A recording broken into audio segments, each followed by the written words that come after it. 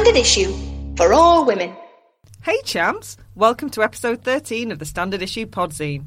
I'm Mickey Noonan, and my mum once made me do an impression of Bobby Ball in front of Bobby Ball. I'm joined by... I'm Hannah Dunleavy, and on Friday I got drunk and applied to be on Pointless. And I'm Jen Offord, and I resent that It has been remade because I'm too old to live in fear of my friends' social media feeds. Later on, I chat to music guru and all-round good egg Liz Buckley about the one, the only, Debbie Harry / Blondie. Leanne Davis tells us about life with her mum, who has early onset dementia. Carrie Adloyd chats to Sarah Pascoe about Sarah's stage adaptation of Jane Austen's Pride and Prejudice. Our Sarah answers another one of your live questions. And I do Disney's Bambi. I'm Twitter-pated. Are you Twitter-pated, Jen? I still don't know what that word means. Fair enough. But first, building walls, bloody women, and accidental masturbation. It's time for the Bush Telegraph. Cue Sting. Bush Telegraph. Welcome to the Bush Telegraph, the part of the show where we smile at the news like little Lord Fauntleroy chuffed to buggery by the queue at the local food bank, before quickly remembering poverty is not at all uplifting, you fucking 18th century throwback. China made a request of US Sorry, I'm going to start that again. China made a request of Donald Trump this week to back down from its war of words with North Korea, what with them firing another missile over Japan. Asked about the prospect for direct talks, a White House spokesman said, as the president and his national security team have repeatedly said, now is not the time to talk to North Korea, adding, he's had a very busy day and we just had to skip nap time. Oh, bless. Oh, no, not bless. No. Not at all, no. Porn stars banded together, and not in a sexy way, to diss Ted Cruz after it was revealed a Texas senator had liked a porn clip on Twitter. Despite the perfectly logical conclusion that Cruz gets his sexual kicks by dressing as a gun, retiring to his gun room and looking at pictures of guns while polishing his meat gun with an actual gun, it turns out that the man who tried to uphold a ban on dildos might just like watching other people at it while ransacking his dignity. Wiping the smile off his sweaty, red cum face. Oh, I'm sorry. X-rated actresses made an absolutely smashing video for the website Funny or Die, revealing how horrified they were to think of Cruz watching them. I can see your tiny beady eyes staring at me and it gives my soul diarrhoea, says one. Cruz has, of course, claimed a staffer inadvertently hit like, sure pal, sure. Frankly, I'm expecting Ted's forthcoming porn flick about premature ejaculation, speed, cruise control, to be an absolute smash. Meanwhile, there was a pause long enough in conversations about other ongoing clusterfucks that America even had time to think about that wall they were all so keen on this time last year. And the news is that that wall is definitely being built. Probably. Possibly. Maybe not right now, but absolutely 100% it's happening. They are building that wall, sort of. But no, really, it's a priority, even though, you know, is it now largely symbolic? Who knows? But it's like totes happening. You can bet your life on it, but maybe don't. Or do, because you should believe that it's going to happen. Don't you worry about that. What's that? Ring, ring. I'm sorry, I've got to take that. You're a gambling woman, right? I am. Would you put money on the wall? On the wall being built? No, just on the wall. Yeah, on the wall being built. Absolutely not. I have no confidence that wall will ever be built, other than in a metaphorical, it's always going to be built kind of way. Absolutely, definitely, positively, maybe. Top tips there, guys. Hillary Clinton made the mistake of putting her head above the parapet by publishing new memoir, What Happened? Silly girl, still wanging on about 2016. Will she never learn? The myriad Republican and Democrat politicians, commentators and voters are right, yeah? She didn't win the big shiny President Cup, so she should just shut the fuck up and fade into obscurity. No?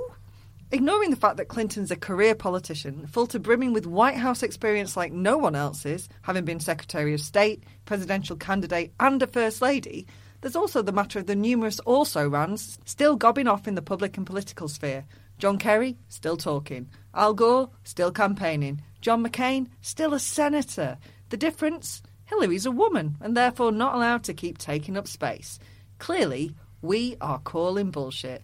So maybe you should shut the fuck up, Bernie. Those emails, though. George Osborne's been getting grief from the Tories for attacking Theresa May this week. Georgie Boy seems to be positioning himself as some sort of voice of the people in a paper for Londoners who are predominantly left voting. However, as the heir to the fortune of a luxury wallpaper company who walked into an incredible job that he's in no way qualified for, nothing changes there, eh, George? And as the man who presided over austerity measures that will have impacted on some of the poorest boroughs in the country, which are also in London, well, you do the maths. I'll do a little equation for you here. Hypocrisy plus bellendery times being a dick equals cunt. Also, I have 2 points. His comments were a little bit murdery. They weren't great. There was a lot of chopping going on. Yeah, there was a little bit of the Owen Smith. Is that other dude's name? Yeah, but it was like murdery / salad preparation. There was a lot of chopping going on. Some chopping of you and some radicchio. My second point is luxury wallpaper. What the fuck is that? Yeah, no, he is the heir to the fortune of a posh. I mean, I know what wallpaper is, but I've luxury... got a quick story about luxury wallpaper. Go on then. Of course you do. I was in Newport, which is a place in Rhode Island that really rich people who used to live in New York used to go and have their summer houses in. And we were in a house on a tour that used to belong to the Vanderbilts. And I was with my parents, and they're not very technically able. And so when you put the headset in, I pressed the button, and then they both go, it's not working, so I have to take my headset off and then press their button. So they are running at about a 30-second delay from where I am. That's standard parent procedure. Yeah. So we're walking round, and the man on the audio tape says, and if you look here and touch the wallpaper, you can see it looks like silver that's threaded through that wallpaper. But in fact, it's platinum. Mm. Oh. And then 30 seconds later, I hear my dad go, fucking hell! Anyway, talking of people with too many jobs, not enough life experience, that's not my dad. That's George Osborne. Piss-poor buffoon impersonator Boris Johnson called into question the loyalty of young people on anti-Brexit marches, saying they had genuinely split allegiances and that he questioned their pride in this country. Those were his words, not mine. Mm-hmm. I'd have said that they had genuine concerns about their ability to sustain themselves in the future, and that I questioned why no one appeared to give a fuck about that. Excellent question. Yeah. Writing in the Daily Telegraph, which foreign secretaries have been using to announce policies since the dawn of... Oh, no, wait, scrub that. Isn't it The Sun? Isn't that where he usually announces policies? I think that's where Gladstone used to announce his policies, yeah, certainly. Okay, yeah. Okay, fair enough. The Foreign Secretary also threw in a claim that the NHS could get £350 million a week after Brexit. Hang on. Which I'm pretty sure I've heard somewhere before. Build that wall. Build that wall. Shadow Home Secretary Diane Abbott made the news for the wrong reasons again this week after offending white people during an appearance on Good Morning Sorry, Britain. what? Yeah, I know. Big stuff, right? What? White people? Yeah. So, hang on, we're white people. I might care about this. Yeah, I'm no, listening now. I've it's literally true. not been listening at all, but now you've mentioned white people. My ears have... Suddenly I'm interested. My white ears are aflame. Well, let me tell you why. While describing the online abuse that she regularly endures as a black female politician, Diane Abbott used the N-word. Is any of that sentence allowed? God. Yeah. Just to be clear on this, she was using it as an example of language that she is subject to, and Twitter subsequently went into meltdown at Abbott's use of the racial slur. This was a sentiment the right-wing press were quick to give oxygen to, less so the offensiveness of the racist and sexist language routinely used against Abbott. Oh, well, she's asking for it, isn't Well, she? quite. She keeps talking. I know. Anyway, on the same day, The Sun ran a column by human troll Rod Liddell in which he claimed that he would only spend £1,000 on a phone if it automatically rang Abbott at 3 a.m. every day to cackle madly at her. So I just have to make a little, disclosure here. Declaration of interest. Quite. Diane Abbott is, in fact, my MP. Just and yours? Just mine. Just mine. For what area? Hackney and Stoke Newington or something like that. So she is my MP, and I'm not gonna lie, I've occasionally found her slightly frustrating. For example, on the Article 50 vote, I was pretty pissed off about that, and I think I might even have tweeted her and said I hope she lost her job. But despite those frustrations, what the fuck are people doing? It's almost as if people are pricks, Jen. I know. Did you see Katie Hopkins? I'm sorry I've said her name on our podcast. I think we need to put a trigger warning at the start of this now. Oh, God, I feel really She poorly. compared the Fratberg So, to but anyone Diana, who but anyone Is who that what doesn't sunk know, the Titanic? The that's fabric? like a thing in like a sewer in the West End of London. Yeah, didn't she tweet that if this is what happens if Diane Abbott gets lost? yeah. And It's I mean, really it's not nice. typical Hopkins class right Yeah. there. Yeah. But yeah, can people stop being Can we book her pricks? for a show? Oh, I'd love her. I'd love her. I think we've got some questions to ask her. She'd certainly have a lot to say. She would, Just wouldn't don't she? be racist. Anyway. And in other news, the new £10 note featuring Jane Austen has entered circulation, and everyone is thrilled. Woo! Everyone, I'll be just thrilled to have a tenner. all of the people. Oh, wait, no. The new tenner's release has reignited some of the misogynist furore that surrounded the campaign of Caroline Criado Perez for female representation on banknotes after the Bank of England phased out fivers featuring prison reformer Elizabeth Fry and replaced her with Winston Churchill. Pretty sure the Queen's a woman, and what's the Queen? A fucking penguin? Bellowed the mouth breathers, infuriated that there'll now be 2 women and only 3 men across 4 banknotes. Fucking hell. It's a travesty, mate. Yeah. Bloody women, eh? We're everywhere. Like we're half the population or something. When will the madness end? Also, just a note, that Criado Perez has promised to donate her first Austen tenner to a local women's refuge, which, if you can spare it, seems like an excellent plan to us. Well, you have equal pay, but, they're not equal, are they? Sexism of the week. It's that part of the week where we ask blatant sexism to say cheese and then blind it with a flash of enlightenment about equality. Camera giant Nikon has been labelled sexist, and rightly so, after all of the people chosen by its Asia division to promote its new flagship camera were, you guessed it, men. Nikon picked 32, and I quote, creative individuals. Mendividuals? Quite. To promote its new camera without a single woman among them. Is it because they only had black cameras, not pink cameras? Yes, and their nails got in the way of the buttons. Cameras are really bulky, and because I've got sensuous, curvaceous lady fingers, I with find boobs that all over them. They're just covered in tits. I just find that the nipples just slip right off the button. And I want to look at myself through a much more flattering lens than that's been created. Yeah. Yeah. No, well, quite, don't we all? All of the ladies were busy, said Nikon. Okay, I'm paraphrasing. The direct quote is, unfortunately, the female photographers we had invited for the meet were unable to attend. Presumably they were on their periods. Indeed. I don't know if you've ever tried to hold a camera on your period, but the blood makes it very slippy. It's difficult. I'm so full of rage and sadness. Yeah. I can't say how many cameras I've smashed. I have Yeah. smashed at least 6 Yeah. a month for the past 20-odd years. Oh, God, kittens. Indeed. We acknowledged that we had not put enough focus on this area, added Nikon. No shit, Sherlock. Nikon wasn't done, though.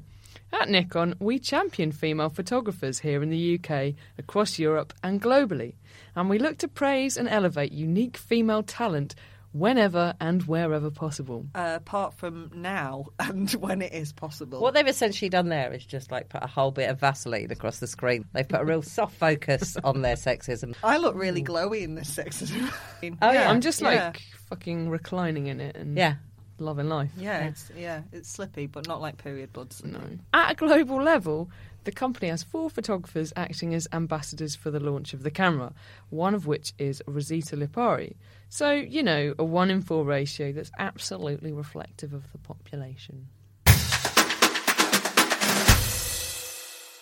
Hi, I'm Carrie Lloyd, and I'm here talking to comedian and author Sarah Pascoe. We are recording in King's Place in King's Cross, which is why it is a bit noisy. Hello. Hi, Sarah. Sarah is not only a brilliant person, brilliant comedian, she's also recently adapted Pride and Prejudice for the stage. How do you feel about that? Are you excited? Or is it scary that you wrote something and... I feel sick.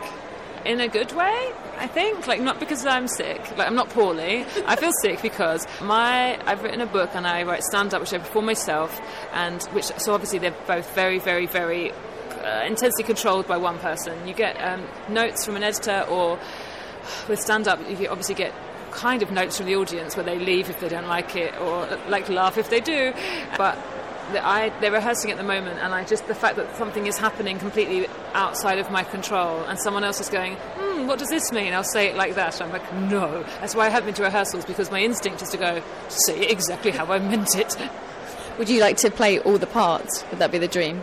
Oh no, this is a real learning lesson for me, so it would be the opposite of my dream. That is my nightmare, where I become that person. Yeah. How do you think Jane Austen would feel about your adaptation? Well, this is one of the very first conversations we had. So I'm working with the director Susanna and Emmy the Great, who's doing the music, and one of the first conversations we had was about what Jane Austen would be doing now, and we imagined all of the blogs that she would be writing, how she would be voting, what she would be talking about current politics. It was really fun for us to imagine, like, what would her response to Trump be? Like, yes, Jane Austen is such a fascinating woman in her analysis of character, because it's almost genderless. Everyone has exactly the same format, which is they don't really see themselves how the world sees them, and then she just does this in lots and lots of different ways. Men and women are equally flawed in very different ways. We got really fascinated about that, and then so the kind of times where we have taken liberties with the play or with the characters, it was always trying to get back to a truth with her, not trying to go, oh, now we think it should be like this. We really, obviously lots and lots of adaptations of Pride and Prejudice, which are really brilliant and exciting, but going back to the text, there are also lots of things that have been kind of ignored, and I especially felt that the family have been over time made to be a lot neater and nicer and more ladylike than they should be. Like the Bennet sisters, I kept saying, like, they're the kind of family, if they got on the train, you'd move carriages. Like, and I think Lydia and Kitty now would be like full-on selfies, hair extensions, contouring.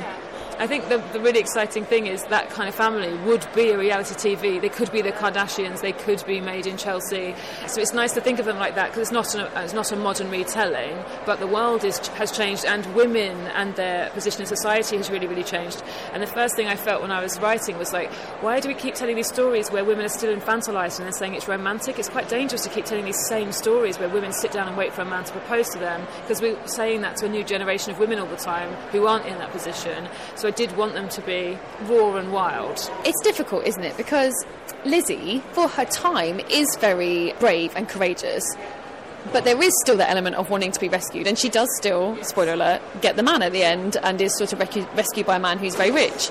So even though for the time it's groundbreaking, yeah, if you're now producing that for a young girl now, are you still perpetuating the princess myth? We had to put a song in because I knew I needed to explain the legal position of women and the inheritance of land. Otherwise, the fact that this father is going to die and none of these people can stay living in his house anymore isn't that clear, and it's quite dry. So Emmy's written this incredibly catchy song called Don't Judge Us, which is just to explain, so that you actually understand. First of all, you have to understand the financial situation, so that when Lizzie's cousin proposes to her, which means that she can stay in their house, and suddenly there will be a haven for her sisters, and there will be a small amount, but an income to share. Basically, she can save all of their lives, and she still turns him down. That's so huge that if you're just reading it in the story and a lot of the adaptations, he's just an annoying cousin. You're like, why'd you marry him? He's ugly. It's like, you don't understand. This is the equivalent of prison.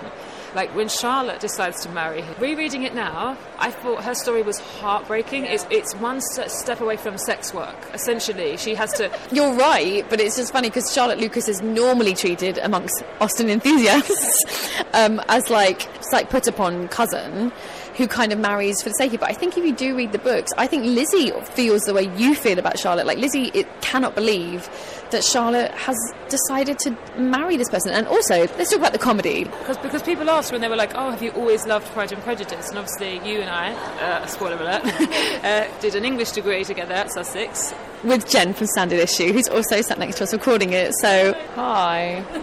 And I didn't read anything pre-1960s, post-17th century. I had this huge gap where I was like, ugh, Victorian, stay away. And obviously Jane Austen is not Victorian, but there was a whole period where I had a really terrible assumption that I was never going to read Dickens, I was never going to read Austen. They were just all descriptions of flowers, shut up.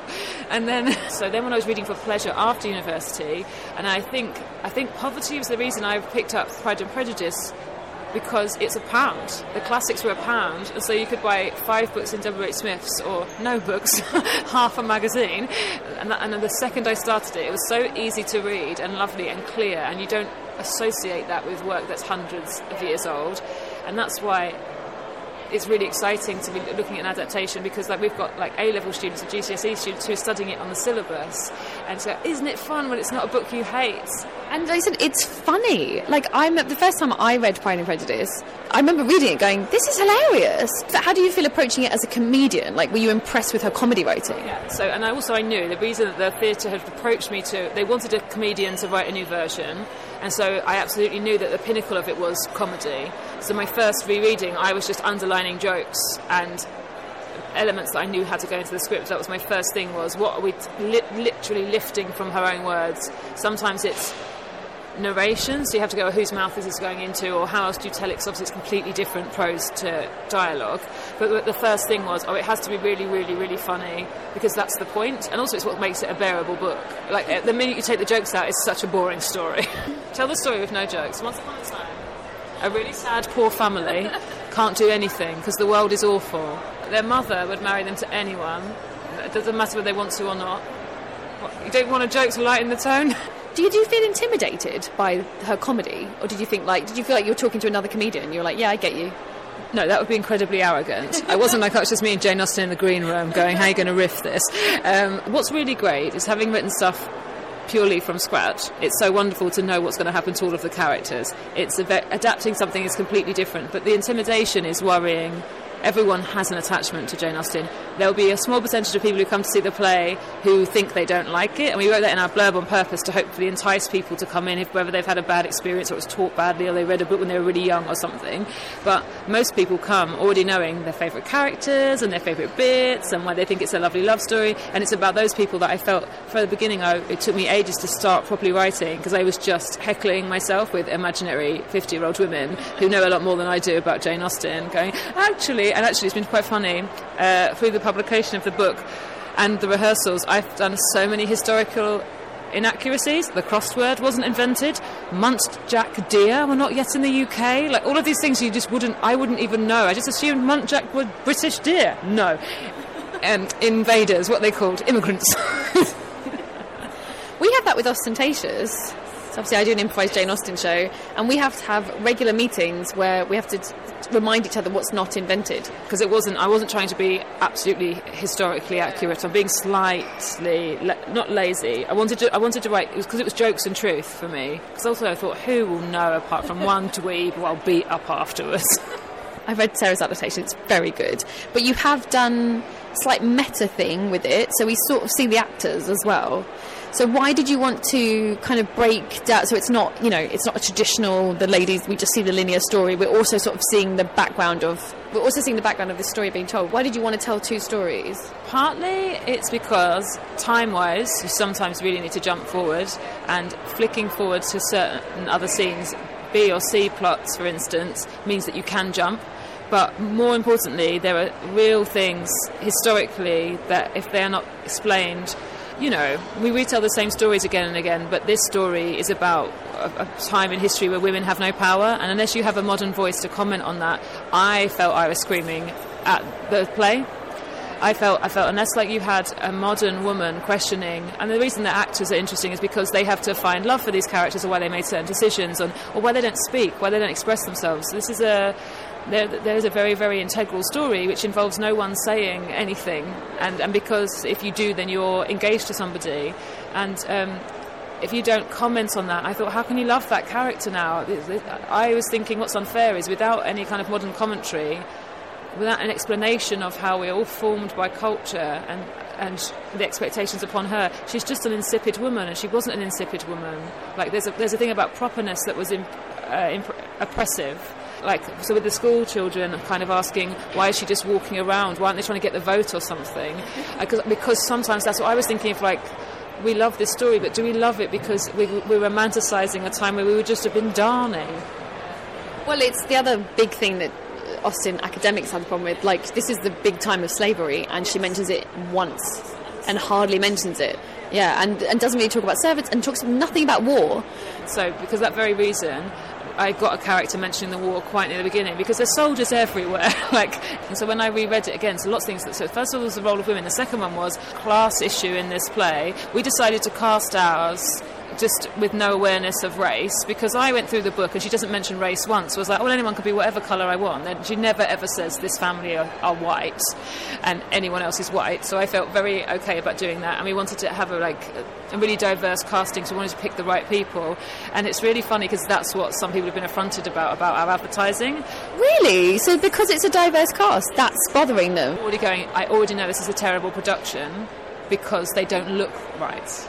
See, that is the Disneyfication almost. I know they haven't done it at Disney Pride and Prejudice, but because there have only been white productions of Pride and Prejudice, that's terrible. But it's also the problem in terms of actors coming through now. If we don't change we either change the way that we're doing plays or the kind of plays we're doing. Because if you think about audiences come out to see old things they already like, so they're always putting those things on, and then they either have it's just such a strange thing it must be for an actor if you're not white. It's hard, being a female actor is hard enough. The parts, say you do Shakespeare, your roles are limited compared to a man, but then not being a non-white actor, woman, then you're just completely writing them out. So when you are cast as Cleopatra, suddenly it's a statement rather than acting. I'm pretending to be someone else. Are they complaining because it's not a white Lizzie Bennet? Wow. I find that very shocking that that's what is bothering people, but... You're surprised though, to be honest, because look at the whole Black James Bond thing, Idris Elba can't be Bond because... That's James Bond, I know what you mean, and again it's us profiling. You think James Bond is everyone's thing, so I can understand a really idiot person thinking that, but you do think, the theatre, they're so edgy. Like a theatre-going audience, there's been a lot of Jane Austen adaptations. One of my faves, 1995 P&P, Colin Firth. I think it's the greatest adaptation, so I'm going to watch your play with that in mind. How do you feel about... Because you hadn't watched it when it came out, did you? No. I watched it obsessively, hence why I'm in Ostentatious, because I literally wanted to be in that show. So when you watched it for the first time, years later, how did you feel watching what is held by most people as a classic adaptation? It's got such... Again, it's a really, really brilliant script. It's really, really long, obviously, so they got to do everything that's in the book with some really amazing casting, and I think Colin Firth is such a big part of that. Darcy... on the page is not Colin Firth in a lake. Watching it, were you surprised at people hailing that as a great adaptation? No, not at all. Again, because I think they make the characters really likeable and the world is really luscious. It makes it romantic.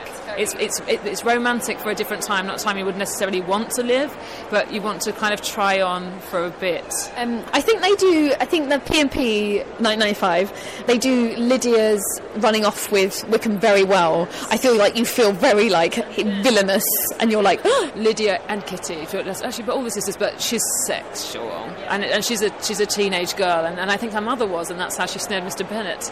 But that's the whole thing is, red heart. And again, this is where it's very interesting. I think trying to talk about whether Jane Austen is a feminist or not is kind of a waste of time because it didn't exist as a thing then.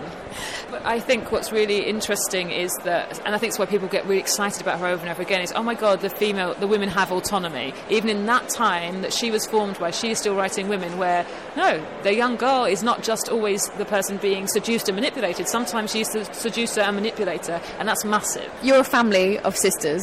Did you relate to the Bennet sisters? Did you look at them and go, I understand what's happening here? Yeah, definitely. And the dedication for the publication, I've made it just to Cheryl. Well, I've got two sisters, Cheryl and Christina, but a mum as well who's very young, so had me when she was 19. So we were a young female family. My mum was the exact opposite of Mrs. Bennet. I think that's why I'm fascinated with the economic thing, because en route, my mum's whole thing was you have to be able to look after yourself. You don't rely on anyone, and you especially don't rely on a man because you love him. Her whole thing was that if you do that, if you trust it as much as you want, if you shoot, it goes. You have to look after yourself. Mrs. Bennet needed your mum around. A lot of women going on in the Pascoe clan, isn't there? Yeah, loads. So, Sarah, where can we see your adaptation of Pride and Prejudice? So if people want to come and see it, it's on the Nottingham Playhouse for 3 weeks, and then it's on at the York Theatre Royal for 3 weeks. So it'll be through September to November, and then hopefully more productions next year, fingers crossed. And the script's been published, so you can read your adaptation as well? Yes, you can buy it via my website. I'll just link to it on there. I'll do a page. But it's published by Samuel French and it'll be on Amazon. Thank you, Sarah. I've been Carrie Lloyd. If you do like Jane Austen, you can also come and see my show, Ostentatious, the improvised Jane Austen novel, which is doing a UK tour this autumn and winter, and we're also performing shows in London. If you want more information, go to ostentatiousimpro.com or follow us on Twitter @AustinImpro. You are listening to Leanne Davis on this here podcast, and today I'm talking about Alzheimer's, which is the subject of my new blog series based on losing my own gorgeous mum Eunice to early onset dementia, entitled Keeping My Head Whilst Mum's Losing Hers. However, if the scary word Alzheimer's already has you reaching for the skip button, replace this word in your head with another, maybe, adventuring or apple bobbing or, well, anything really. As the point of this recording is to try and ease some of the pressure we feel when speaking about this illness. Because once we've done that, then we remove some of the shame and stigma surrounding mental health issues such as Alzheimer's. And then we not only move forward in hopefully being able to find a cure for this disease, but also help ease the pain both to Alzheimer's sufferers and their loved ones. I need to point out at this juncture that I am neither a medical professional nor mental health expert, much to my parents' disappointment, and that the situations I describe are of dealing with my own mother. I appreciate there are many different ways of experiencing this illness, and my advice may not be applicable to everyone's situation. I am simply a 34-year-old writer, actor and occasional titter-inducer who has spent the last 7 years searching for ways to deal with my mum's complex illness, means of coping better with the losses and heartbreak, and skills to be able to laugh through the dark times and thus not feel so alone and shitty. Because, let's call a spade, this is a shitter of a disease, but there are ways we can make it a little bit easier. I'm also a little nervous about discussing things about this disease in case it upsets people who aren't quite as far down the grieving and subsequent healing process that I am, especially if you're suffering from the disease yourself. But one of maybe my only regrets in this whole situation is that I didn't speak directly to Mum about it at the time when she still could. I didn't want to make it worse for her, as she wasn't prepared to admit it herself, so we all lived in denial. But I realise now that this may have made her feel more alone. So if I can get even one family talking and bring them together, then at least I'll have appeased some of my chronic Catholic guilt, something I can roundly thank my dear mother for. However, please note, I may discuss elements of the disease which you're still not ready to hear. So if you want to know the good bits but not the bad, perhaps ask a dear pal to listen for you and pick out the key points. I have never watched Still Alice, and I doubt I ever will. I know it's a great film, but it's too freaking sad, too close to home, so I get it. I was 28 when Mum was diagnosed with early onset Alzheimer's, but it wasn't till at least 18 months later that I actually found the courage to tell anyone, bar my chocolate fireguard boyfriend at the time. In all honesty, I was terrified, as I didn't know what Alzheimer's, actually meant. The only experience I'd had of what I thought was Alzheimer's was from watching films, seeing actresses play dithering old ladies, sweetly forgetting the names of their grandchildren.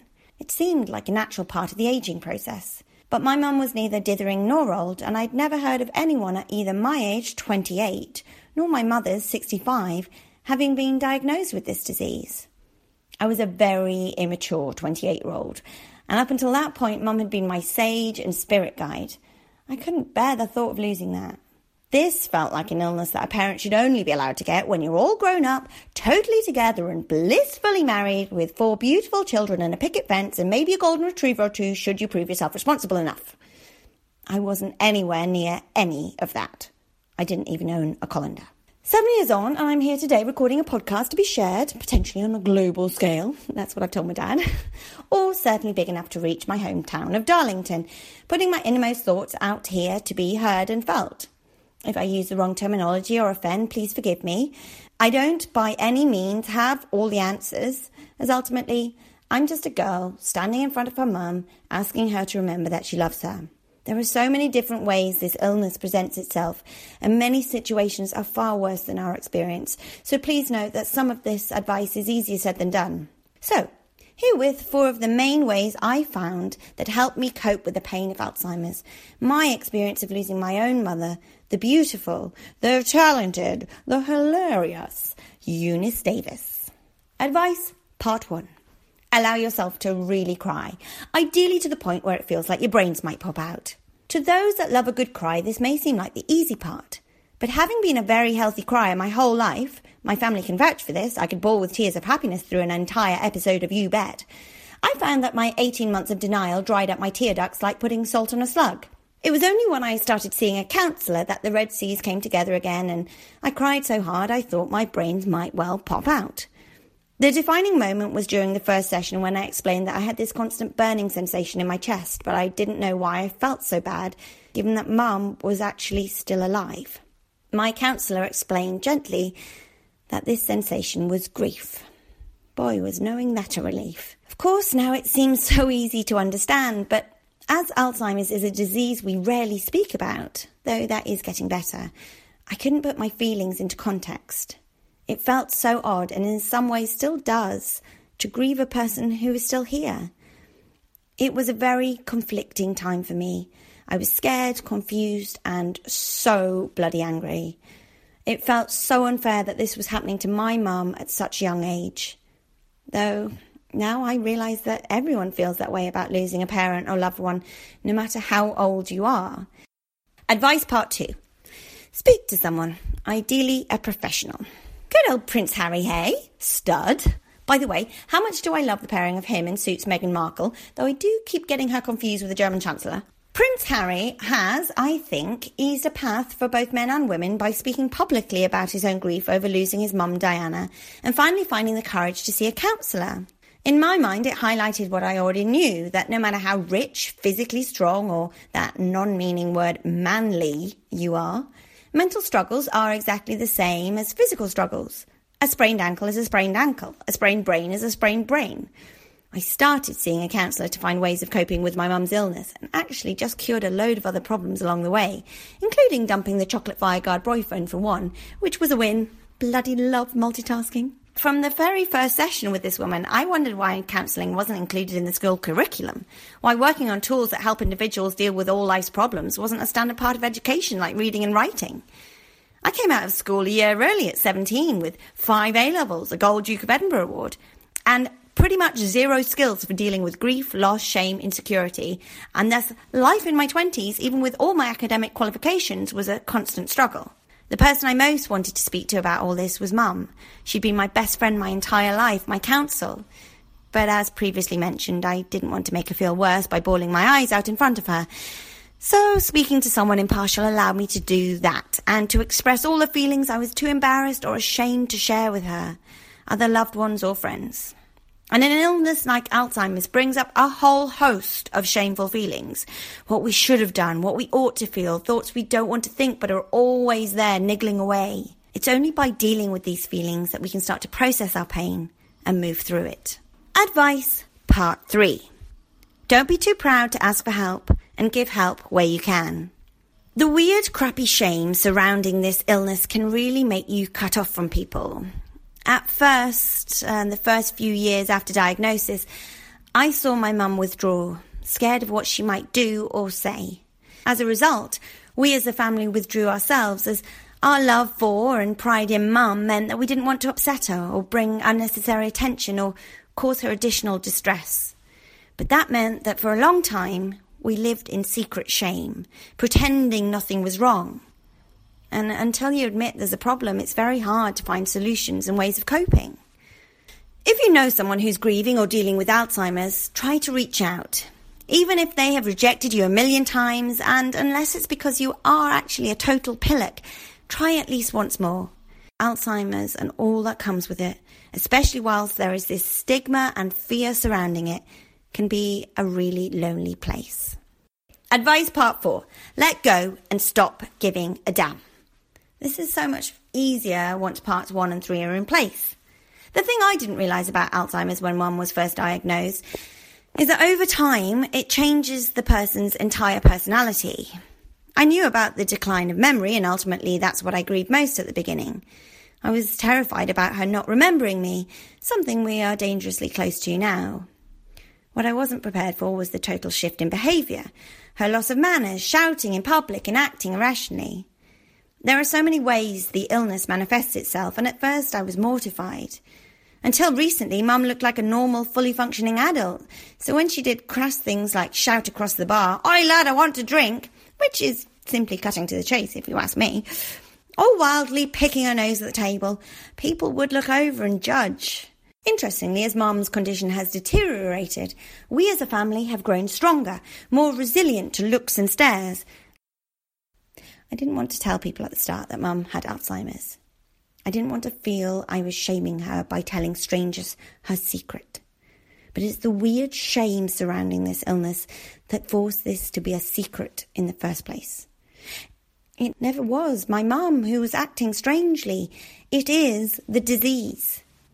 Now, when we go to restaurants with Mum, we quietly explain to waiters and bar staff that she has Alzheimer's, and there is never anything other than a positive reaction to this.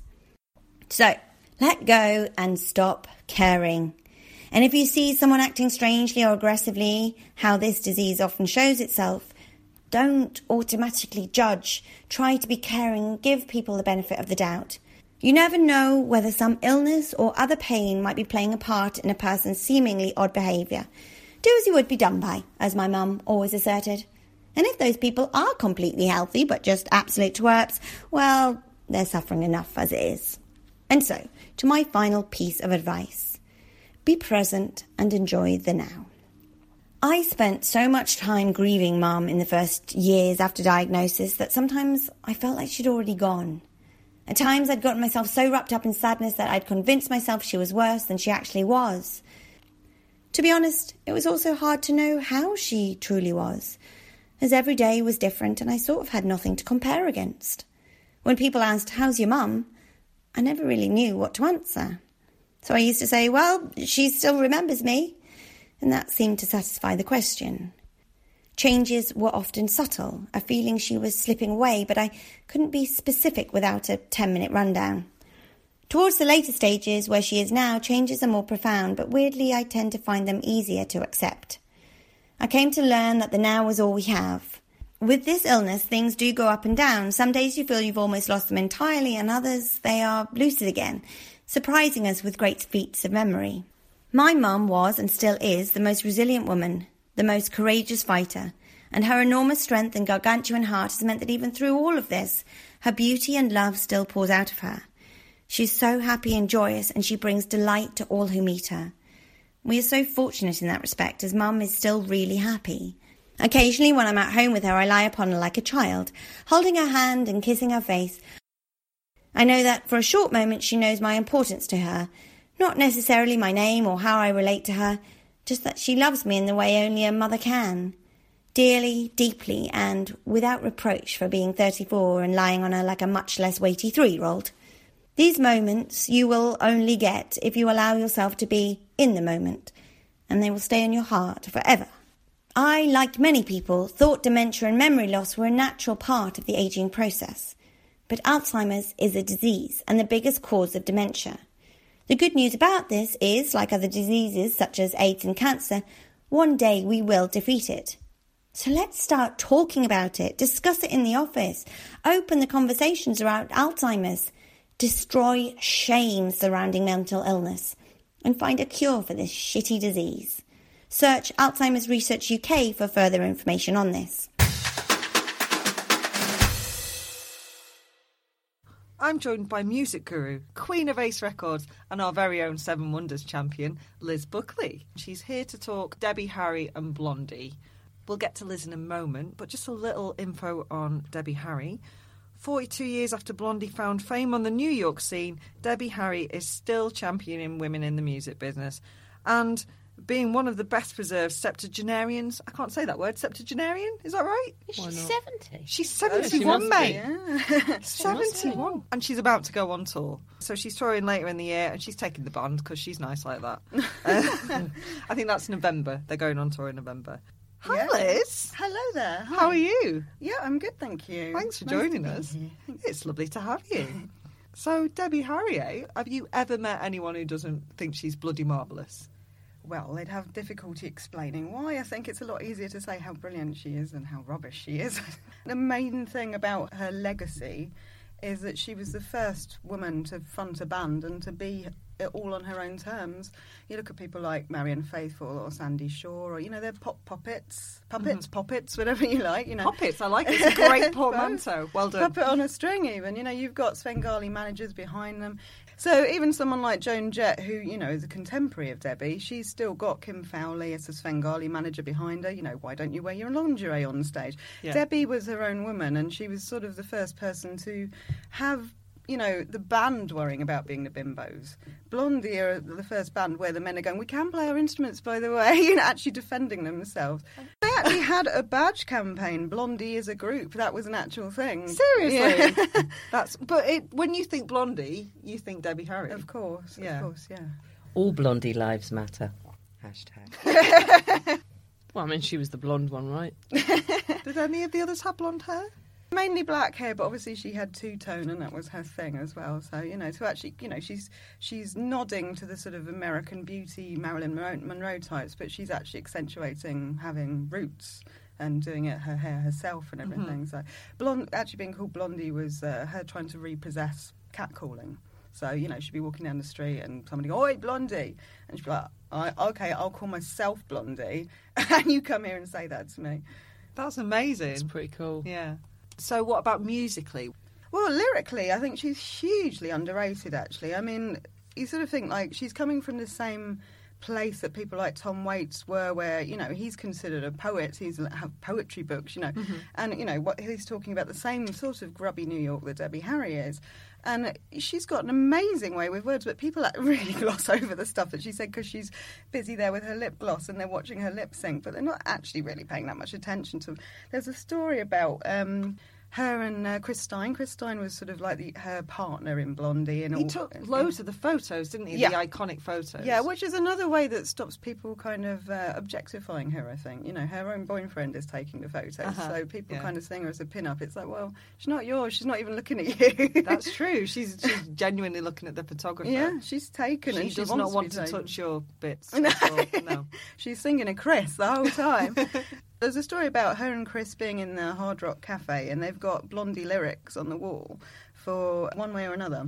And the lyrics are wrong. They were faked. Because people don't necessarily listen to what Debbie's singing, they're just like, oh, yeah, that looks like Debbie's handwriting. And she's like, wait, there's no mention of rat food in that line. And rat food is very important because One Way or Another is about a stalker.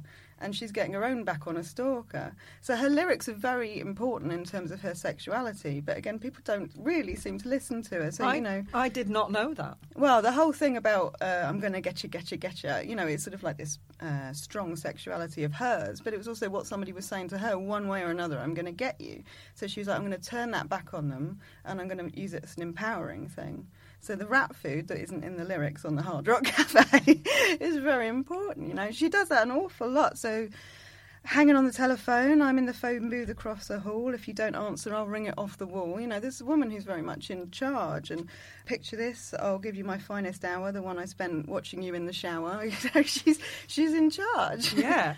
One of the things I take from Blondie, from Debbie Harry, is that she was very much feminist and very much her own agent. But she was also this sex goddess, and that's almost what they sold her as, this sort of sex goddess. Like you said, people weren't necessarily listening to the lyrics. They were looking at her lips because they're all shiny, and she's got fucking cheekbones you could, eat your dinner off, and this amazing figure. But I always thought she was never doing that for anyone else. She was always doing it for herself. Absolutely, yeah. And you've got to remember that in the context of the time, she was considered very unladylike. Really? Yeah, absolutely. So, her windmill dancing on stage and stuff was not considered the attractive thing for, I really want you to windmill. I was about to. It's too small.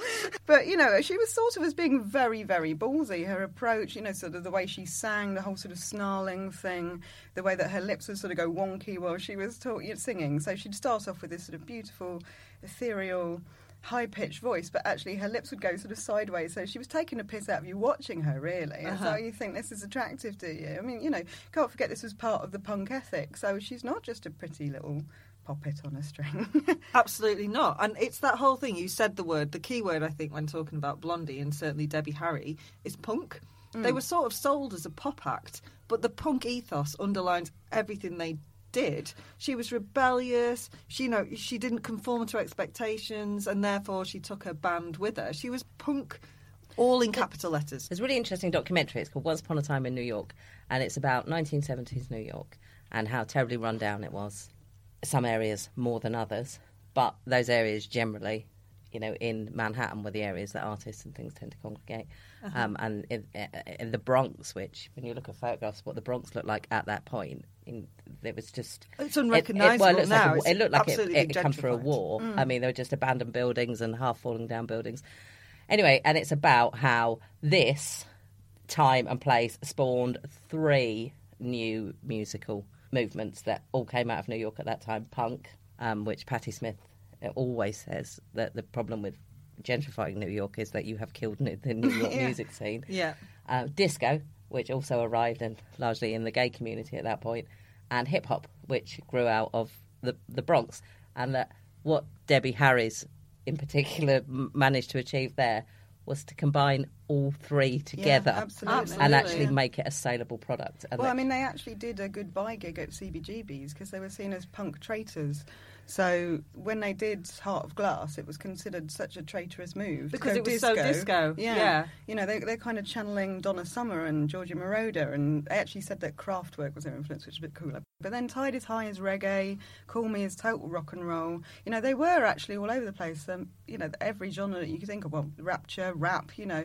Well, can I do my one fact? My big fact about Debbie Harry is that she's listed in the US as the first woman to be number 1 as a rapper because of the Rapture. I think she might be the first person. She's the first rapper on MTV as well. Seriously? Yeah. She's also the first woman to have 3 UK number 1s. Parallel Lines is amazing. My granddad had, when he died, he had an 8-track, which we took because we were like, oh, wow, let's have this.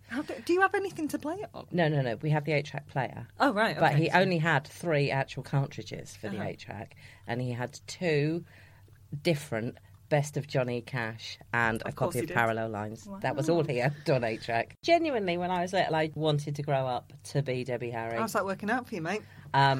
She's not given. It's like Prince Charles and the Queen. She's not relinquishing the position at all. She's continuing to be Debbie Harry. Off air though, Hannah does insist that we call her Debbie. Yeah, definitely. Sorry, Miss Harry.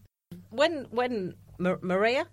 Yeah, when that came out, of literally, and everyone had the little, Blondie coming back, and there had been a period in which everybody was doing a comeback, and you're like, oh God, not another one. This will also be shit. And it's great. Yeah. It is a great track. I actually think it's shit, personally. But Get out. Sorry, I don't like it compared to their other stuff.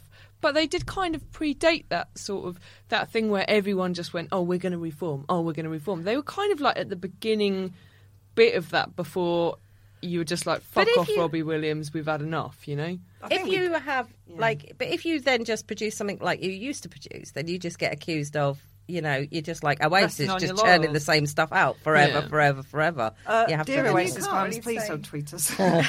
You can't really say what Blondie ever were to return to it, though. Like we were saying, you know, they've done reggae, rap, disco, rock. You know, you can't say this is completely in style. Maria, I thought, was a very good comeback single. You know, it's sounds like them as much as they've ever got a sound. And I guess when we were chatting earlier before we started recording, the person that is similar to that, certainly the female artist or the 2 female artists that are kind of similar to Blondie, and by Blondie I am talking about Debbie Harry, is Madonna.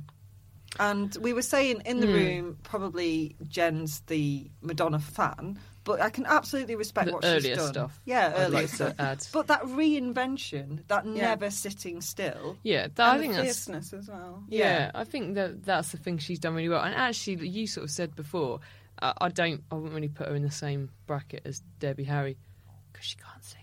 But Kylie Minogue also reinvents herself very well.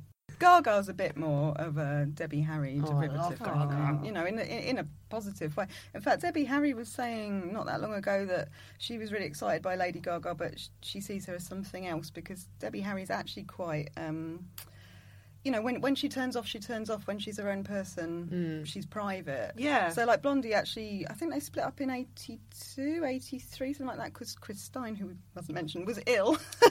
And she looked after him, and they just quit Blondie. Well, you know, as a couple, they recuperated and took the time they needed. But, you know, she's obviously not Lady Gaga in that she's like, I need to be out there, my public, all that sort of thing. Yeah. So. Actually, you know who is a bit like her in that sense, and partly in a bit like her in that you can never sing along. There's something about the way they sing that makes it impossible for you to sing along.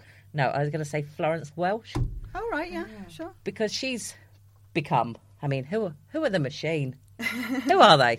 Is it a machine? Really? That sort of sleeper bloke thing of like the boys behind are actually anonymous. I think also as well that is the kind of weird tortured joy of Blondie is that you can only sing along by yourself because you cannot.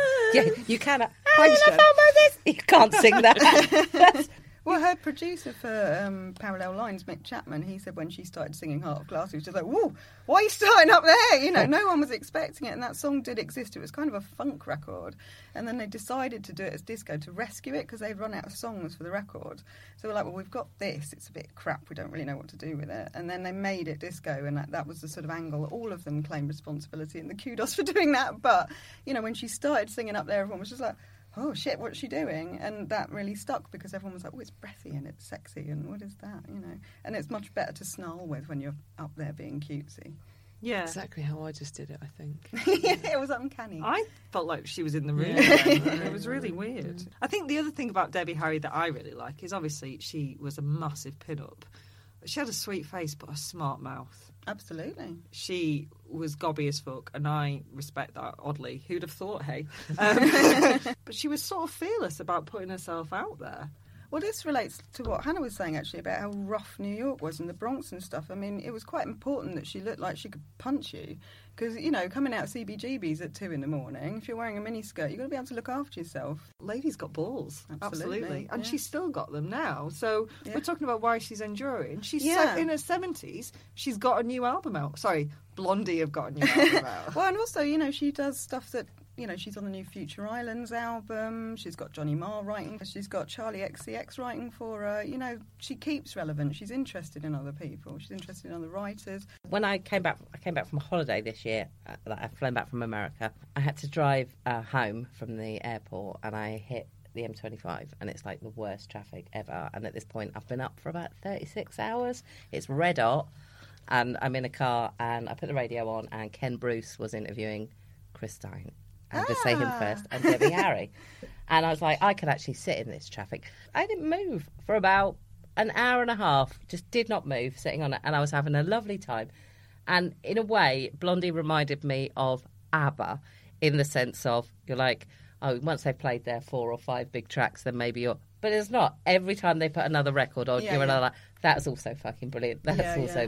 brilliant. I don't necessarily feel that way about ABBA, but certainly you could name 30 or 40. Well, there was a BBC documentary recently about, God, I'm showing my age now, it's probably about 5 years ago, but they were talking about how Parallel Lines was like their seminal album and it was all downhill after that. And then you look at what was on the albums after that, and it's like Atomic and, you know, Tide is High and stuff. And there's no way that they just kind of petered out. Yeah.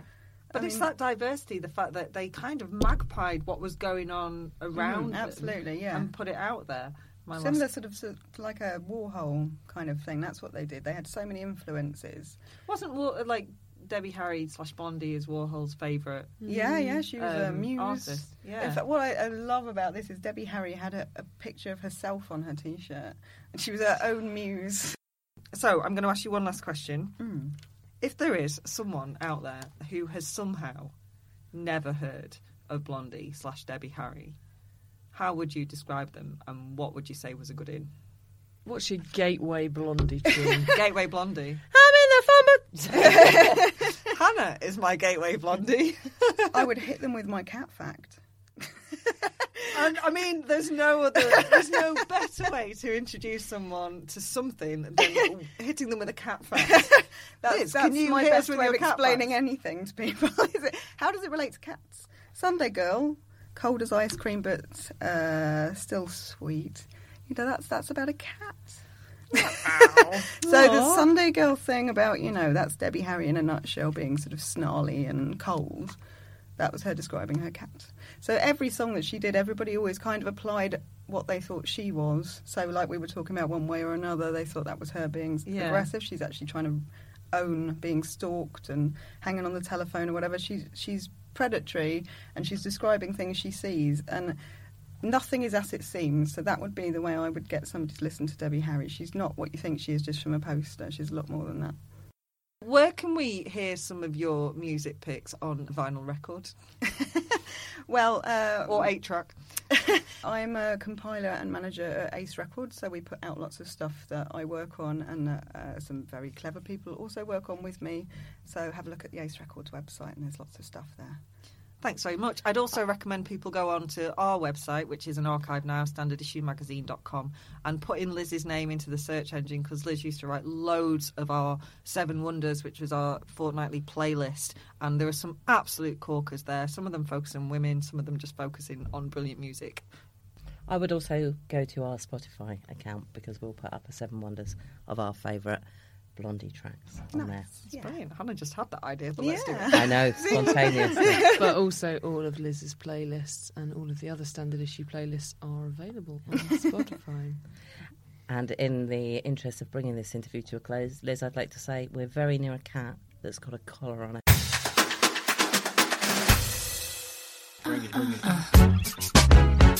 Question? I'm not answering that. Hello, this is Sarah Millican, and you are listening to Sarah Millican's Question Time. I'm out walking the dog, so there is a lot of extra noise. I appear to have walked the dog under a flight path beside a busy road, in amongst some kind of, I was going to say beside some kind of a special effects CD of birds, but they're just birds, aren't they? Oh no. I'm not very good in nature, but hey, the dog needs a shit, guys. What am I to do? It has to happen. So thank you so much for your questions this week. They've been excellent as ever. I'm going to jump straight in. The first one is of Dr. G, which I do genuinely hope you are an actual doctor and not Dr. Fox kind of doctor. But Dr. G asks on Twitter, my son's giraffe is stuck on the roof. Is a broom the correct retrieval implement? I rather think that this question was a bit more urgent, maybe needed to be answered immediately as it was posted. And I don't know how long. I mean, is the giraffe still alive? Why have you got a giraffe? So many questions, Dr. G. I'm assuming it's a cuddly toy, and if it's a cuddly toy, then the only urgency is that your child might have screamed the place down for days on end until I bothered my arse to get round to answering this question. So apologies for that, but hey, maybe don't have kids if you don't like screaming. That's my advice. I think a broom is probably a good thing. Have you got a ladder? How high is the roof? Oh my God, I feel like this needs to be answered privately. Maybe I need to go back to this person individually. A broom is a good idea because it has the length and it has this sort of retrieval ending, which is what people always say about brooms. Oh, I mean, you can brush the floor with them, but that retrieval ending, that's the main thing. Yeah, I think a broom is probably a good idea. Make sure you use it the right way, because otherwise you're just going to be hitting a giraffe further along a roof, and that's not a fun game for anyone. But yeah, yes, I think is the answer to your question. Let us know if you've got the giraffe back, and if indeed it was definitely a stuffed toy, or if we should be ringing the sort of zoo type safari park type place to wonder why there's a giraffe stuck on your roof. Thanks, Dr. G. Enjoy saving lives or being a DJ, whichever kind of doctor you are. I'm going to do another one. Why not? I've got another question, and this question is would the world be better or worse if everyone behaved like cats? And this is also on Twitter, and this is from Pollywally B. If you are indeed a Wally, would the world be better or worse if everyone behaved like cats? Okay. Depends which cats. I used to have cats that sat on your knee and were really affectionate and really lovely. And now I've got one cat that won't sit on your knee but is really lovely and likes to purr and mew and ate food out of my hand the other day, and I felt like fucking Dr. Dolittle, who was a proper doctor, I imagine, or first name. But I've also got a cat that likes to sit behind my desk chair, just not say anything. And then when I get up, if I've got bare legs, he's very judgy and he likes to scratch them. I sometimes feel like the media do that to women anyway. So I think the world, in some respects, is behaving a lot like my slightly arsier cat. Maybe we are already behaving. Some people are nice and some people aren't. Some cats are nice and some cats aren't. This has got very deep and philosophical. And also, we do shit in toilets, which are sort of like trays. I do cover it up. I cover it up with toilet roll. Especially if it won't flush. cover it with a lot of toilet roll then, and I'd write sorry on the top bit of toilet roll. So in answer to your question, I think the world would be exactly the same as it is, Polly Wally B. Excellent questions this week. Thanks very much, guys. Bye-bye. Sorry about the plane. If you'd like me to answer one of your questions, then tweet us at Standard Issue UK using the hashtag SMQT. Thank you. Standard Issue for all women. You play ball like a girl! Go on, do one, kid. Jenny off the blocks. Welcome to Jenny off the blocks, our weekly ace fired cross-court past our dumbfounded opponent, the goddamn man, as we celebrate all things female sportsy. First up, not a celebration to be fair, rather a mournful wail in response to the cancellation of Nicola Adams' third professional bout, which would have been her US debut and should have happened on Saturday. Adams was supposed to take on Alexandra Vlach, whose name we've already established last week I can't actually pronounce, but I'm from Essex, yeah, so pronunciation isn't really my bag, babes. Anyway, this was going to be on the undercard of the Gennady Golovkin and Saul Alvarez fights on Saturday, but it was cancelled due to a problem with Vlach's pre-fight blood test. Adams tweeted of her devastation to have been prevented from fighting, and of course, with such a massive platform for women's sport now squandered, it's really, really frustrating. Adams had said earlier in the week in an interview that she thought that it was the first time a women's fight had been on the undercard of such a massive fight. So yeah, it's pretty rubbish really, but Adams is cracking, and we're sure that her time will come soon enough. In better news, the inaugural Tyrrell's Premier 15s League got underway on Saturday the 16th of September, that is, which sees the top 10 women's teams in rugby in the UK competing. And it's apparently an investment of around £2.4 million by the Rugby Football Union, aimed at increasing the talent pool available for international duty by improving the standards in the women's game. And guys, this is how you do it, right? This is how we get better, through investment and promotion, and in turn, more people become interested, yada, yada, yada. I know I'm a bit of a broken record on this, but look at it this way. A weekend that should have seen, and all right, it didn't work out this way in the end, but it should have seen a women's boxing fight on the undercard at a Vegas fight between two well-known boxers and a brand new top-flight rugby league. It's massive, massive progress. So I think, that's something that we should all be shouting about and applauding. Anyway, in further sporty news this week, we've got the World Road Championship starting today, which is Sunday. Obviously, you're not listening to it on Sunday because I'm talking now. And as previously discussed, I don't know how to time travel. Soz.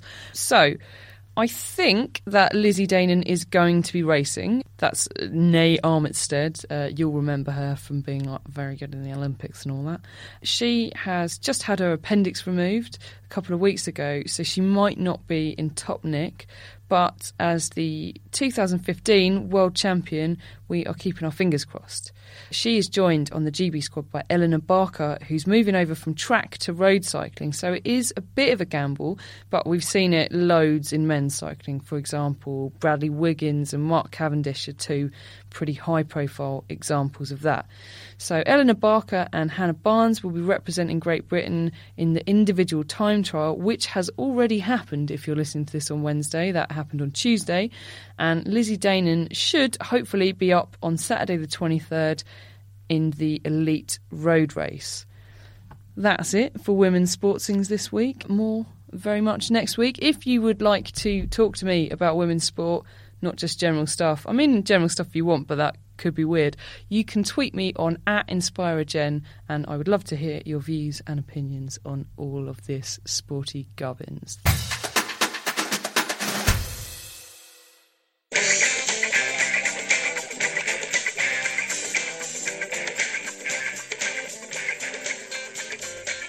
Welcome to Dunleavy Does Disney. Dunleavy, what Disney did you did this week? This week I watched 1942's Bambi. Oh, 1942? Yeah. 1942. No one was alive back then. Who the fuck was drawing it? Good point. It's based on a book by someone called Felix Salten. No, me neither. No. And the book's called Bambi, A Life in the Woods, and was apparently a book for adults, which is weird. I'm glad you're laughing, because I think it's slightly odd too. Disney... The Pope, A Life in the Woods. Disney acquired it from Metro-Goldwyn-Mayer, right, after they had to abandon plans to turn it into a live-action film. You've heard me, a live-action film, which is either the stupidest or the most sweetly optimistic thing I have ever heard in my life. Okay, quick question. If an actual, genuine actor was to play the role of Bambi, who would it be? I don't know if that's what they meant by live action. I'm having Michael I'm kind Cera. of wondering whether they were just trying to push fawns onto ice and film it and see what happened. So Saturday in Halifax? By live action, you mean they were going to get a deer to talk?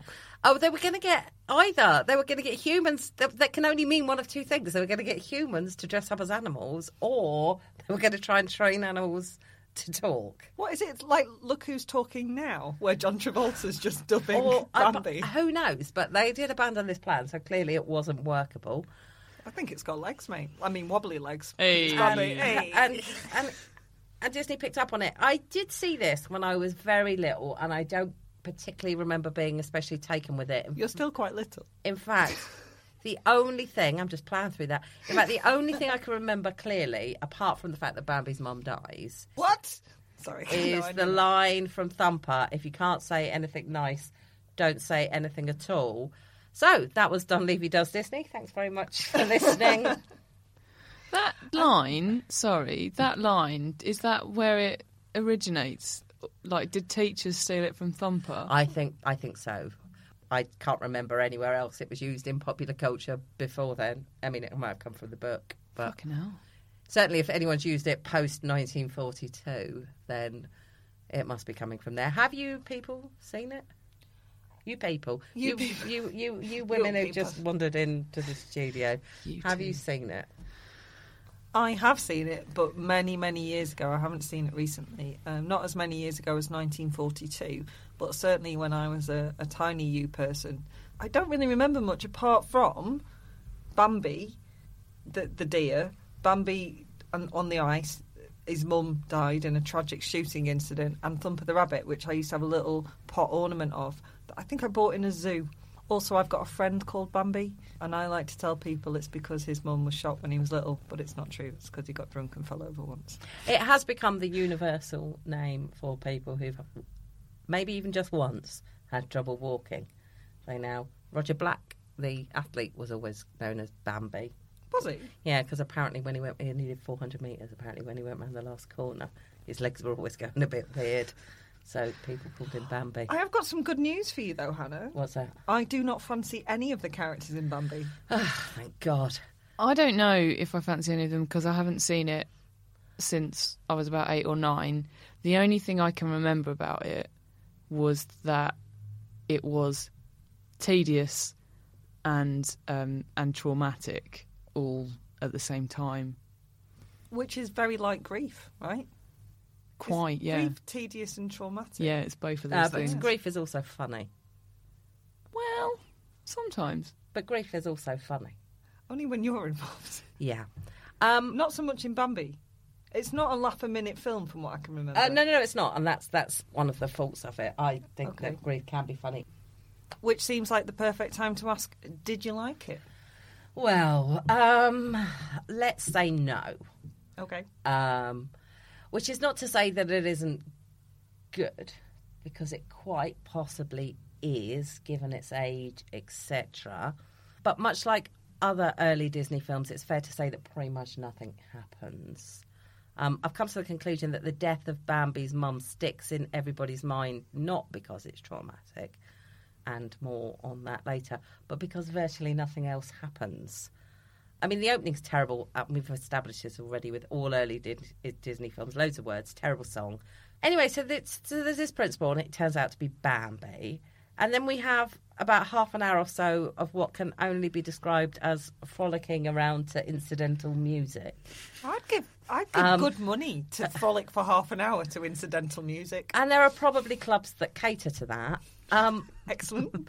I'll accept a list. But if I've learned anything from doing Dunleavy Does Disney, it's that really isn't my thing. And I've come to the conclusion it's kind of like jazz in that I'm sure it's all very accomplished, but it's just not for me. But in the case of Bambi, it's not actually very accomplished. For some reason, huge chunks of it seem to take place in what looks like a smog.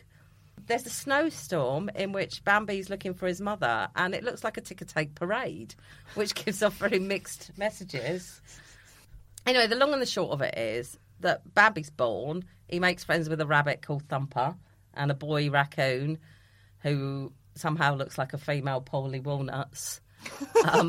Is the raccoon sat there with like tinfoil shining up against his neck? Yeah, and then he tells a joke to one person and then tells it to the person next to them. Does he have a portrait of Bambi that he's made to look like Napoleon? No, but he is called Flower because he sits in some flowers. I remember Flower. And then there's an April shower that's accompanied by a song called Drip, Drip, Drop. April Showers. Little April Showers. Yeah. And there's thunder and lightning. And a lot of it feels like... Very, very frightening me, Mamma Mia. A lot of it feels like the same as with jazz, that the people who are making it are having a lot more fun than the people who are watching it. Bambi's mum takes him to a meadow, which appears to have been drawn by a small child. He meets another deer there, or some other deer, in fact, including one called Faline, who will one day be his doe/bitch. And then there's this pack of deer who all jump in unison together. They all go in unison together, jumping around. They're like the red arrows of the forest. They're always in formation. That's what deers do. Yeah. Then there's this big deer, and he turns up, and Bambi's mother points at him and says, see Billy Big Antlers over there. He's lived for a long time, and he's very wise, which is why he's known as the Great Prince of the Forest. You know, not because he killed Purple Rain at karaoke. Anyway, then there's the stampede, and Bambi loses his mum, and the Great Prince turns up, and they all emote a lot by virtue of moving their ears. And that's then, how I display emotion as well. Yeah. Jen, you? Yeah. Under nose twitch from Jen. Yeah. And then they escape, and at this point, we've all worked out that's Bambi's dad. Yeah. But nobody said that, which is kind of weird. Why is she keeping it a secret? I don't know. And then everything starts to go to shit because man is in the forest. Always. And as we all know, man fucks up everything eventually. Oh, it sounds like they couldn't even draw the forest. Yeah. Oh, I've got a couple of fun facts for you here. Disney was apparently so keen, and this is Walt Disney, was apparently so keen on... Nazis. on the idea that the man is a total bastard, that he wanted to have one of the hunters burned to death in a film. That is... In the scene, sorry. That is fucking bleak. Yeah. Burned to death. I mean, a drowning. I could accept a drowning. Oh, that's horrible. Yeah. That's loads of animals die in Disney films, Jen. And we aren't but animals. I know, but mere sausage casings. Do you not think burning someone to death, that's extreme? Is quite far. I think more cartoons should have burnings in them. Okay. Moving on. Second fun fact. The hunting community hated this film. Wow, really? Apparently, even before someone got burned to death. In an editorial in Outdoor Life, it was written by a man called Raymond Brown, who I have a friend called Raymond Brown, not the same person. Hello, my friend Raymond. It called Bambi, this editorial called Bambi, the worst insult ever offered in any form to American sportsmen. I'm guessing they're talking about white sportsmen here. Certainly. This is just a few years after Jesse Owens, right? So, yeah. Okay. And what happened to Bennett the other day in Houston? I don't know if you saw that. Yes, I did, yeah. Which was pretty shocking. There's something for you to Google, people. Anyway, here comes the shooting incident, which happens off screen. In fact, all Bambi actually gets to know about this is that his mum is following him in a chase, and then she never turns up and she never comes back. There's little explanation. Does that mean my dad got shot? Because he disappeared and he never came back. Maybe. But then his dad turns up and tells him he's his dad, which he does in an incredibly vague way. He actually just calls him son, which pretty much means... Well, I don't know. It means that 95% of younger men that my dad met must be related to me, because it is a kind of, come on, son, you're not doing that right. Maybe your dad was trying to tell you had a very big family. Well, I do have a very big family, but I don't think it's that big. They go off together. Anyway, this is the scene that's supposed to be the most traumatic thing in cinema ever. This is the thing that apparently made Paul McCartney interested in animal rights, Bambi's mum being shot. And yet in the film... I think it was getting his underway with Linda McCartney. Well, I don't want to say anything, but... In the film, it's treated like nothing. It immediately cuts from her dying to birds singing cheerfully about the spring. Now, obviously, time has passed for Bambi the deer, but no time has passed for Bambi the film. Okay. Everybody literally just gets over it, which is probably makes this one of the earliest examples of fridging in cinema. You know, she's out of the way now. What's next? I've got a question. Yes. Do you think Bambi is responsible indirectly for that video of Paul McCartney where he's talking about meatfreemondays.com in like a weird sort of pseudo-Caribbean accent? I think we're all responsible for Meat Free Mondays, Jim. You know the one where he's going...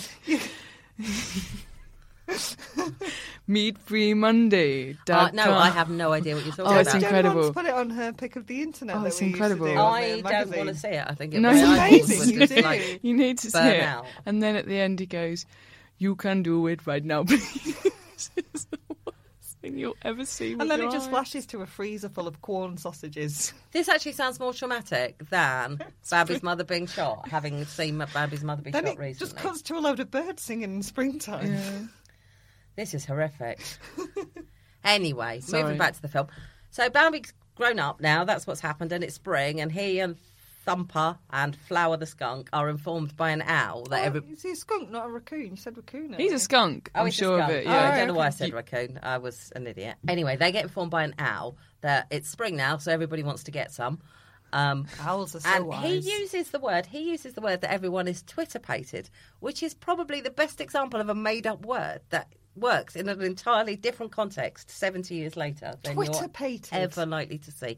Twitter-pated. When was the last time you were Twitter-pated, Jen? I don't know what that means. I think it means. you I think can guess. it's a mix-up of a portmanteau of like Twitter being birds and titivated and anticipated all being mushed up into one word. What's the word, Hannah?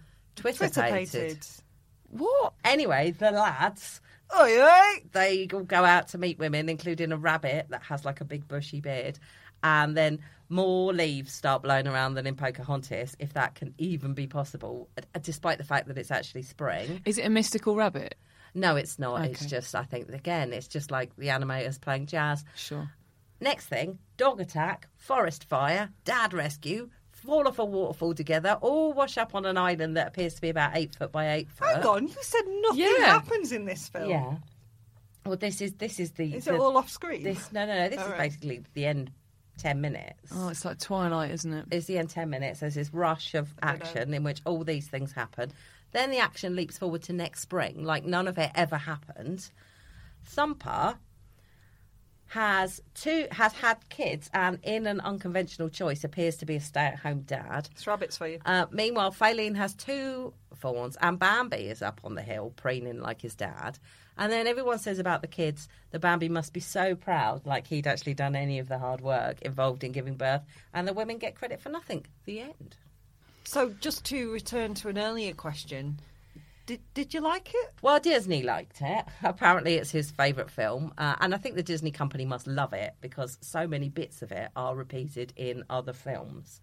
Like, off the top of my head, The Fox and the Hound and The Lion King, both of which we've already done for this section, lean really heavily on Bambi. There must be others. But I didn't especially enjoy it. I have to give it credit for one thing, is that the message that you shouldn't shoot animals and ruin their habitat is probably a Disney message I can really get behind, possibly for the first time doing these. I have one final fun fact before I give it a score, which is that there is apparently a sequel to Bambi. Anybody want to guess what it's called? Bambi 2. It's called Bambi 2. Yeah. Oh, I was going to go with Bambi 2. It was released straight to video in 2006, and according to Wikipedia, and I quote, set in the middle of Bambi, Bambi 2 shows the great prince of the forest struggling to raise a motherless Bambi, which sounds like the worst 80s sitcom ever. I was hoping it was just a load of rutting, a load of deers rutting. In 2006, the best fucking title they could come up with was Bambi 2. You would have thought it at least would have had a colon. Bambi 2, colon. Bambi 2, a The single Revenge dad of- in the woods. Yeah. Funnily There's enough, 3 men and a little fawn. well, funnily enough, I went camping with my brother, who is a single dad, over the holidays. Was there a lot of rutting? Well, no, I was with my brother. But yes, having been recently in the forest attempting to be a single father to a dad, I don't know how much fun there is in it. You were being a single father to a dad. We'll just cut this now because you're being difficult. But did anyone? You're the worst dad ever. Did anyone get burnt to death on your trip? We can't talk about that, Jen, until the court case is over. Yeah. Sorry. What score are we giving Bambi? Well, like I say, it's boring, but I like the message, so I'm torn. So I'm going to give it 2.5. First half, guys. First half. 2.5. What? I'm going to give it 2.5 people prying a gun from Charlton Heston's cold dead hand out of 5. That's all for this week. Thanks for downloading us. You're probably still reeling from Hannah's rendition of various Blondie tunes. To be honest with you, she was doing it in the pub for a good 3 hours and it may never leave our heads. That is an earworm and a half. Next week it's a gigcast and you'll be able to hear when we chatted to Olivia Colman, Jenny Eclair and Kerry Godliman at the Leicester Square Theatre on September the 3rd. It was a bit of a corker. There were some interesting questions and you'll find out what Olivia Colman would or wouldn't do with something belonging to Judi Dench. And you're pretty much not going to be able to guess what that is.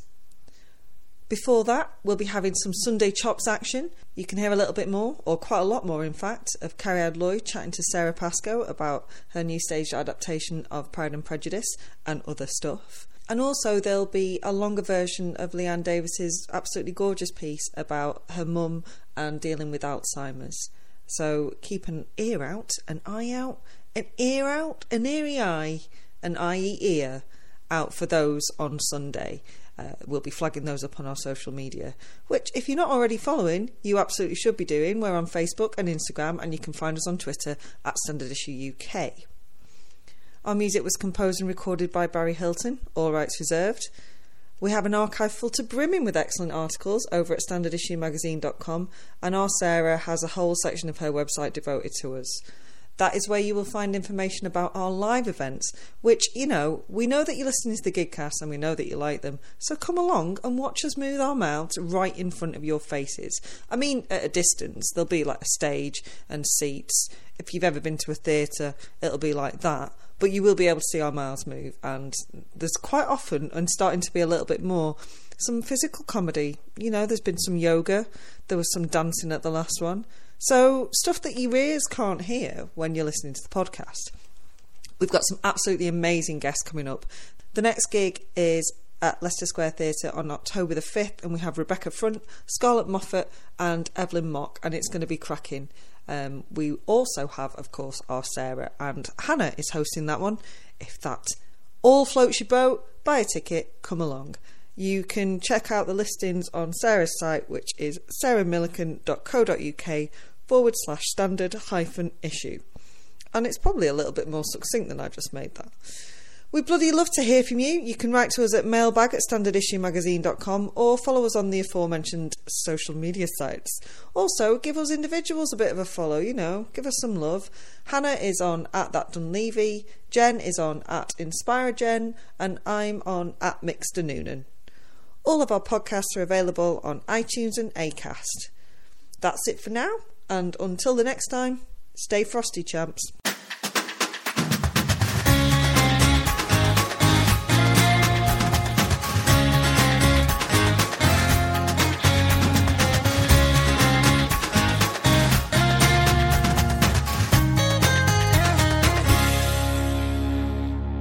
Standard Issue for all women.